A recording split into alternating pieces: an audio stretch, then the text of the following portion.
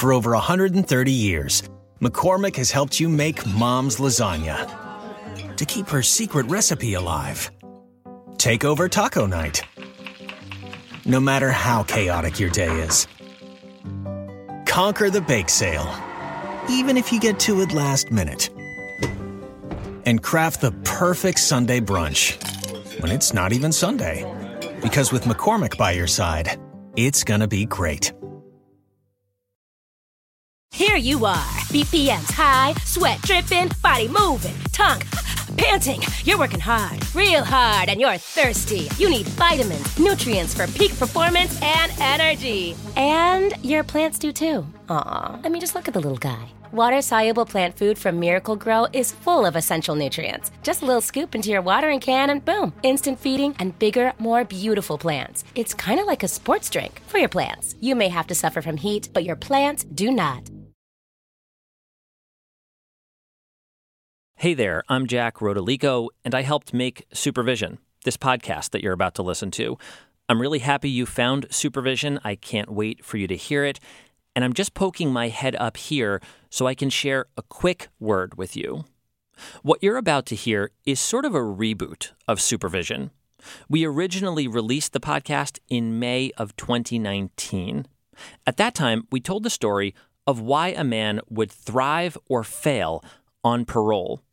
We released Supervision in 4 episodes, and we thought we were done. Emily, Supervision's host, wasn't planning on doing more reporting. And then Emily uncovered this new fact.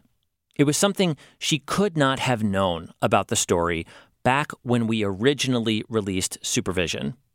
And once she had discovered the new thing, it made us realize that the story we'd told was incomplete. So we set out to make a 5th episode with that new information, which we did. But while we were making that 5th episode, the new reporting Emily was uncovering, well, it was shifting what the entire story was all about. What had started as a story about why a man would thrive or fail on parole turned into something much bigger, into a story about survival and about just how hard it can be for a reporter to get to the truth. So we decided to make some changes to those 4 original episodes, changes that would make the whole podcast, all 5 episodes, reflect the whole story we felt we needed to tell. What you're about to hear is the rebooted Supervision, the story as it stands in April 2021. In the interest of transparency, we've posted all those original episodes on our website. There, you'll also find a note that details why and how we changed what we changed. That's at supervisionpodcast.com. And by the way, we're releasing Supervision this time as the 2nd season of Document, which is where you'll find more enterprise and investigative podcasts from New Hampshire Public Radio. So if you like Supervision, keep following this feed. All right, that's pretty much the last you're going to hear from me. Thanks again for listening. It's hard, looking back at this story, to remember where it started. So much has happened since then.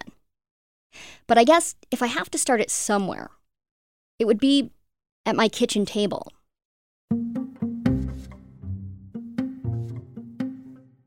At the time, my girlfriend Ella, we're married now, she was a public defender here in New Hampshire. She wasn't long out of law school, so she wasn't defending people accused of murder or even burglary. She got the cases her office considered lower stakes. Drugs, simple assaults, crimes that got people sent to prison for months, maybe a few years. So every night over dinner, Ella tells me about her day.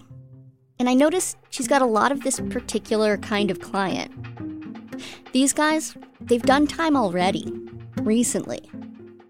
And now they're about to get sent back to prison. Maybe one guy got in a fist fight with a neighbor, or a parole officer found drugs in another guy's car, or a parolee left the state without permission. All of them are going back to prison. Ella tells me these stories over dinner, night after night. And I'm thinking, prison sucks. These guys know that better than anyone. What is making it so hard to stay out of prison? That question sticks with me. And I get this idea. What if I follow just one person? What if I get to know someone right as they're about to leave prison, and I follow them as they rebuild their life? What would it take for that guy to make it on the outside? I had no idea what I was getting into. This is a parole hearing for Jacob Porter. Can those present for the hearing state your name and relationship in the case for the record, please? It's March 2nd, 2017. I'm inside a New Hampshire prison in a room that has the feel of a miniature courtroom. One by one, people shuffle in, wearing orange or green jumpsuits and shackles. One by one, they sit at a tiny table facing a big desk. That desk sits up on risers above them. And up there, that's the parole board. Explain why you have earned the privilege of parole. Most people who leave prison leave on parole. Parole allows them to spend a final part of their sentence out in the community, with a lot of restrictions. But first, they've got to prove themselves. In this room, the parole board is essentially auditioning these men and women for life on the outside. Are you sorry for what you did? And I'm in the back with a notepad, essentially auditioning them for the leading role in this podcast. This is a parole hearing for Paul Frascona. This is a parole hearing for Adam Smart. This is a parole hearing for Kane Davis.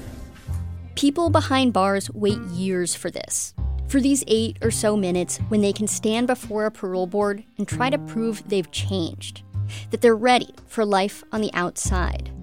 Their freedom literally hangs in the balance. I found out I can't change the past, so I just got to move on and look forward to the future. And I've never had rehab, and that substance abuse issue, it all stems from mental health. Yep. The parole board sits as one person after another goes before them. And something that strikes me is how practical and mundane the questions are. Make sure you have that appointment before you leave. So do you have a mental health provider in the community? And you already have a job lined up? I do. They want to know the person before them has a concrete plan for life on the outside. They want to know you've got a job, you've got housing, you've got transportation. If you haven't planned these details, the board knows it will be hard to succeed. So she's okay with this? Yep, she's okay with this. Kane Davis tells them if he's released, he's going to move in with his ex, someone the board chair refers to as his baby mama. 3 kids and some other guy that lives there? Who's he? That's her boyfriend.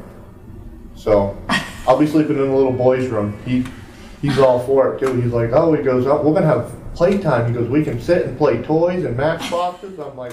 He says he's moving in with his ex and her boyfriend. He gets paroled. What would your day look like if you didn't do what Mr. The board wants to know about more than just your living situation. They want to know what you're going to do with your time. Well, I don't understand what you're trying to say. Like, what would my day look like? Yeah. What do you do? What do you do with your time? Paul Frascona seems particularly unprepared for this moment. He's not in the room. He's video conferencing in from another prison. Paul says when he gets out, he's going to watch TV, walk to the park, and obsessively clean his apartment because he's got OCD. Oh, so how many years have you been behind the wall? I've been in foster homes, group homes. I've been in prison basically almost my whole life. Yeah. So what we're asking... Substance abuse issues, it all stems from mental health. Yep. And I've been self-medicating for a long time. Yep. This is Adam Smart. He's almost too put together. In my notebook, I write in caps, really smart. And one board member thinks he's making excuses about why he hasn't gotten drug treatment. And she loses it. I think you're full of shit, and I think you're just trying to sell a nice boat down the river. And it's just, you're full of it. You're full of yourself. It's all on record, right? Every time we've gone to mental health. Every single time. Okay. So you can see And what that are you it's been taking for expensive. medications? Nothing. Nothing. No. Why? Because they want to put me on sleep meds for anxiety. Right, because do you... It's wild to think of it as I sit in the back of the room watching these men and a few women pass before me in this parole hearing conveyor belt. Most of them are going to get out of prison on parole. And then, half will come back. Half of people on parole in New Hampshire end up right back in prison in less than 3 years. And in most other parts of the country, the odds aren't much better.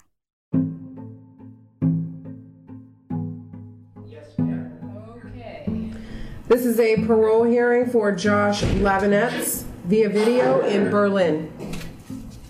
A new face appears on the screen. He's sitting in a prison in Berlin, New Hampshire, way up north. He's got a short buzz cut, and he's wearing these rectangular, wire-rimmed glasses. You're looking to parole, is that correct? Yes, sir. Where are you looking to go?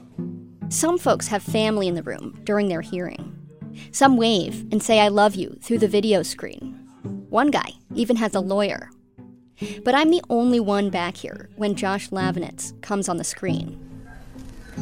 Okay, you're in for some pretty serious crimes. I mean, you assaulted your wife and your son. And yes. Looking at your record, there's a lot of assaults in your history. So how have you changed? Well, I'm 39 years old. I lost everything because of my decision-making, my lack of decision-making. Josh has good answers to all the questions. He's got job prospects. He knows where he's going to live and get treatment. And he says he understands now how his bad decisions are fueled by alcohol and depression. All right, Mr. Lavinetz, we are going to grant you the privilege of parole. Your minimum... The board walks him through the conditions of his release. He'll get out in 2 months, in the spring. Well, you know what you need to do. Yes, ma'am. Good luck. Thank you, ma'am. At the bottom of my notepad, I write the words, "good candidate," and circle them. The day after the hearing, I write a handful of letters. I say, I want to know what it's really like to get out of prison and to try not to get sent back. I want to know, what does it take to make it on the outside? Will you work with me to tell your story? 2 weeks later, I get a handwritten letter. It's from Josh Lavinetz, number 22176. From New Hampshire Public Radio, this is Supervision. I'm Emily Corwin. Episode 1, The Privilege of Parole.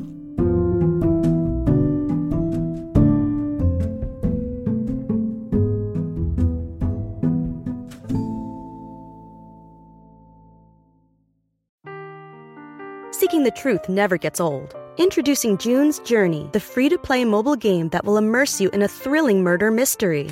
Join June Parker as she uncovers hidden objects and clues to solve her sister's death in a beautifully illustrated world set in the Roaring '20s. With new chapters added every week, the excitement never ends. Download June's Journey now on your Android or iOS device, or play on PC through Facebook Games. Whether you're a morning person or a bedtime procrastinator, everyone deserves a mattress that works for their style. And you'll find the best mattress for you at Ashley. The new Tempur-Adapt collection at Ashley brings you one-of-a-kind body-conforming technology, making every sleep tailored to be your best. The collection also features cool-to-the-touch covers and motion absorption to help minimize sleep disruptions from partners, pets, or kids. Shop the all-new Tempur-Adapt collection at Ashley, in-store or online at ashley.com. Ashley, for the love of home. I was shocked, you know. They were always such a good team, so successful. But to do something like that? To exceed their budget? While being over budget might not be a crime, it can disrupt workflows. With Monday.com, you and the team can be sure that you're all in sync. All the data, latest updates, files, and budgets are visible to everyone, so you won't miss a thing. Tap the banner to go to Monday.com.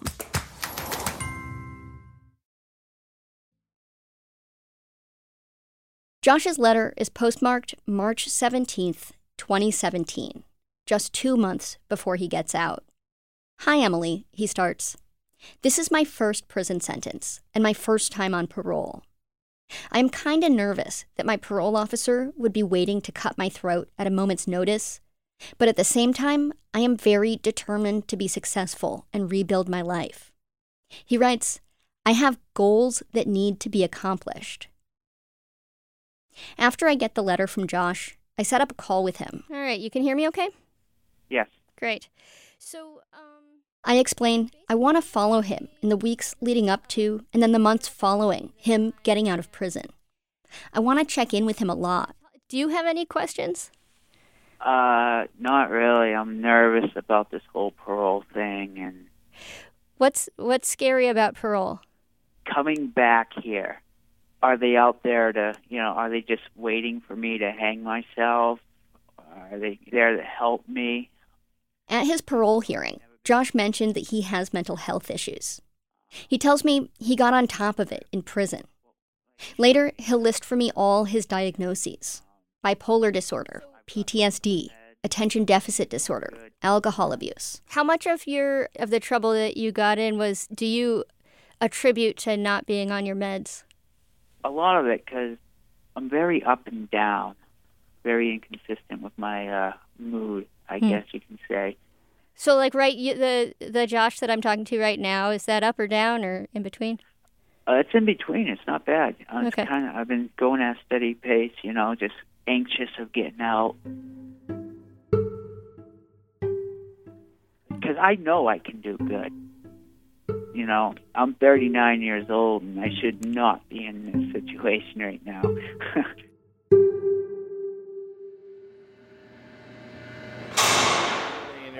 Hypothetically, something happened. Okay. Pull the cord. Don't rely on the button. Pull the cord. Okay, pull the cord. 1 week before he's scheduled to get out, I meet up with Josh at the prison. He's been locked up in Berlin, a city just north of New Hampshire's White Mountains, about 50 miles from the Canadian border. Hey, could you page Lemonade? Could you page Lemonade from the dorm down to the visitor room, please? I put my things in a locker and follow a guard through a series of locking doors to a small attorney-inmate meeting room. A faux wood desk and a TV take up most of the space. Hi. Hey. Nice to meet you. You too. So I'm just going to have this rolling the whole time, just so you know. Okie dokie. Sounds good. Josh is smaller than I expect, maybe 5'3". The cuffs of his baggy green prison jumpsuit hang down past his wrists. He's got brown hair and a short buzz, and those wire-rimmed glasses. He sits down. Yeah, I'm excited. Lower housing, 5-minute movement. Lower housing, 5-minute movement. Loudspeaker. That's the loudspeaker. Yeah. Okay, cool. I can't wait to get out of here. It's just crazy. It is. 2 years of this is not for me. Josh fidgets and leans in toward my microphone. I want to understand his life here, so I ask what his day is like.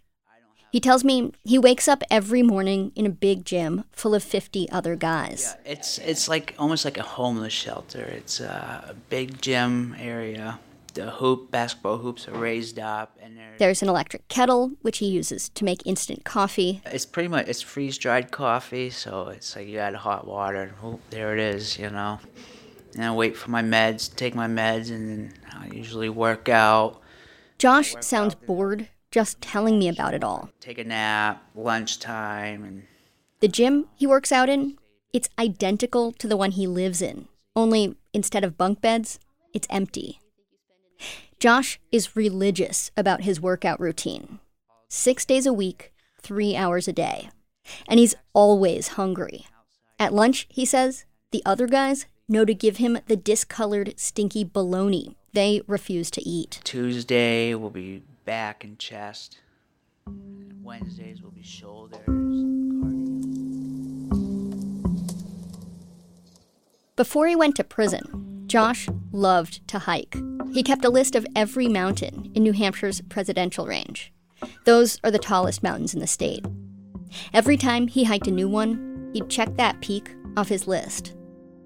One thing that drives him crazy in here is the prison is closer to those mountains than he's ever lived. Especially in the fall time, because from the big yard you can see, I believe it's Madison and Jefferson and Washington in the background. And every September, I was like, I bet there's Appalachian Trail hikers coming from Georgia going over that right now, going to Maine.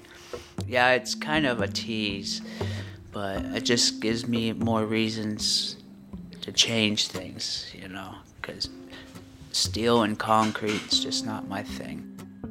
Josh's record is peppered with low-level assaults and drinking and driving. The opiate epidemic is in full swing here in New Hampshire. Josh says he doesn't do drugs. I've always went to drinking. Not much. I don't like needles, so that eliminates that whole thing. I can't stand needles. So, but alcohol has got me in some trouble in the past. So, yeah. It's something that I can look forward to working on once released.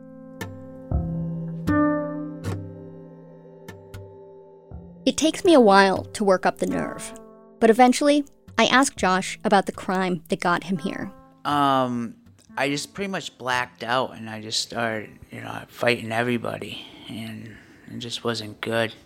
Was it a single, totally... I pressed Josh for details. He doesn't really elaborate. But I've read his court files. According to police, Josh beat his ex-wife, knocked her phone out of her hands, locked her in a bedroom, and then beat his 13-year-old stepson. It was just boom, like a light switch, That's why it's important that I take my meds so my mood can stay consistent. And between not taking my meds and drinking is just a bad combination. Josh was convicted of 7 counts of assault as well as 2 counts of obstructing the report of a crime. And I just want to say right now, Josh's description of what he did, and even his case file, none of it captures the violence his ex, Joyce, has described to me. Here in prison, Josh tells me he's changed. I have a peace of mind right now. I've worked on myself vigorously in the past 2 years, and it's just, I feel really good about myself. Behind bars, Josh took a handful of classes. He took a parenting class, one on healthy relationships, another that's basically group cognitive behavioral therapy. Frankly, I've been reporting on criminal justice for years, and it's made me skeptical that time in prison actually helps a person change for the better. Still, there's something about Josh that makes me believe him when he says he's changed. Like, at one point, he shows me this 4-inch thick manila folder he keeps in prison. He calls it his book of knowledge. What are these?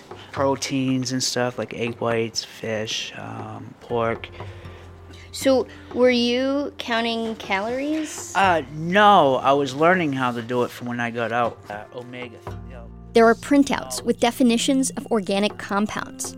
There are magazine clippings with diet tips. Yeah, whey and casein proteins and just knowledge of different things. So you've got like riboflavins and niacin, pantothenic acid stokes your metabolism to burn. There's a page of tiny figures sketched in pencil. 25 yoga poses he drew by hand. What is that? Jogging in the woods is supposed to be very good mentally. Not only physically, but mentally. There are recipes. Avocados, shrimp on a flatbread with cilantro and Greek. Yogurt? Yes, that stuff. This book of knowledge, it's not something Josh made just to show me. He didn't even show it to the parole board. It's just for him. I'm not too happy about being 39 years old and in prison, losing everything. It was about time that I start making decisions about what I want to do with the rest of my life, because the first half of my life hasn't worked out so great.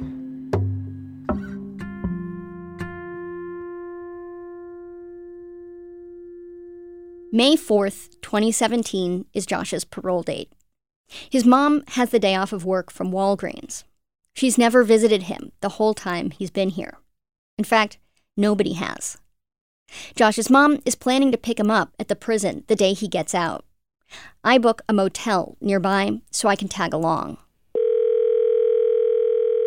Then, at 4 p.m., the day before Josh is set to get out, I get a text message. Investigator Hammer speaking. Something is wrong. Oh, hi, this is Emily with New Hampshire Public Radio. He's standing right here. Oh, great. Hello? Hey, Josh, it's Emily. Hi, Emily. Wow, things didn't turn out the way we thought they might. No, they didn't. Yeah. What happened yesterday? They don't have their shit together, so to say. They don't have their... Josh isn't getting out. Not today. He tells me the parole board never sent his paperwork to the prison. He says his caseworker had no idea he was supposed to parole. Now I gotta call my mom, get a hold of my mom. Yeah, I had to tell her last night. She wasn't too happy. What was that phone call like? It was a phone call I really wasn't excited to make, you know. I broke my mom's heart coming in here in the first place. This hang-up is about more than a few extra days of heartache for Josh and his mom. See, Josh's mom can't get another day off of work. So 4 days later, when he does get out of prison, nobody comes to pick him up. Hey! At 7:30 Monday morning, I'm standing in the parking lot of a convenience store. An SUV with the New Hampshire Corrections Department logo pulls into a parking spot, and Josh steps out. He's wearing prison-issue gray sweatshorts and a white t-shirt. It's nice out. It's nice out, he says. It's gray and rainy. A correctional officer hands Josh $14.50, exactly his bus fare. So where do I get this bus ticket? Here?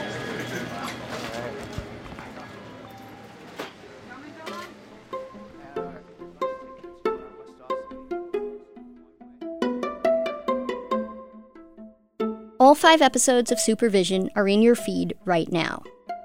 Next time, on Josh's first day of freedom, something happens there's no way he could have prepared for. What do we do?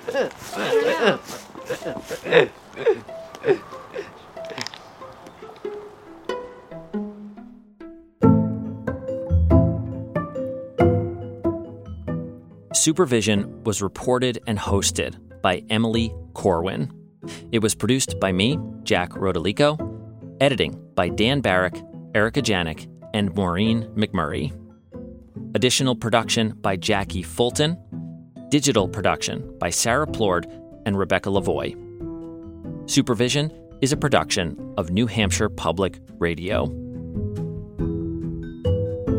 If you are in an abusive relationship and you want help making a plan to get out of it, you can call the Domestic Violence Hotline.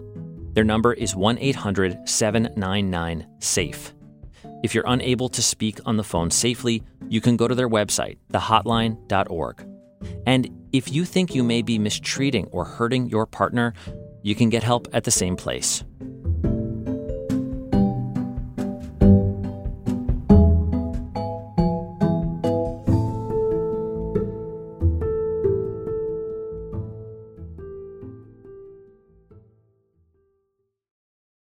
I was shocked, you know. They were always such a good team, so successful.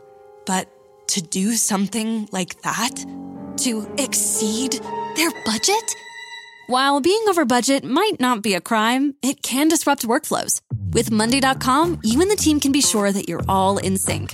All the data, latest updates, files, and budgets are visible to everyone, so you won't miss a thing.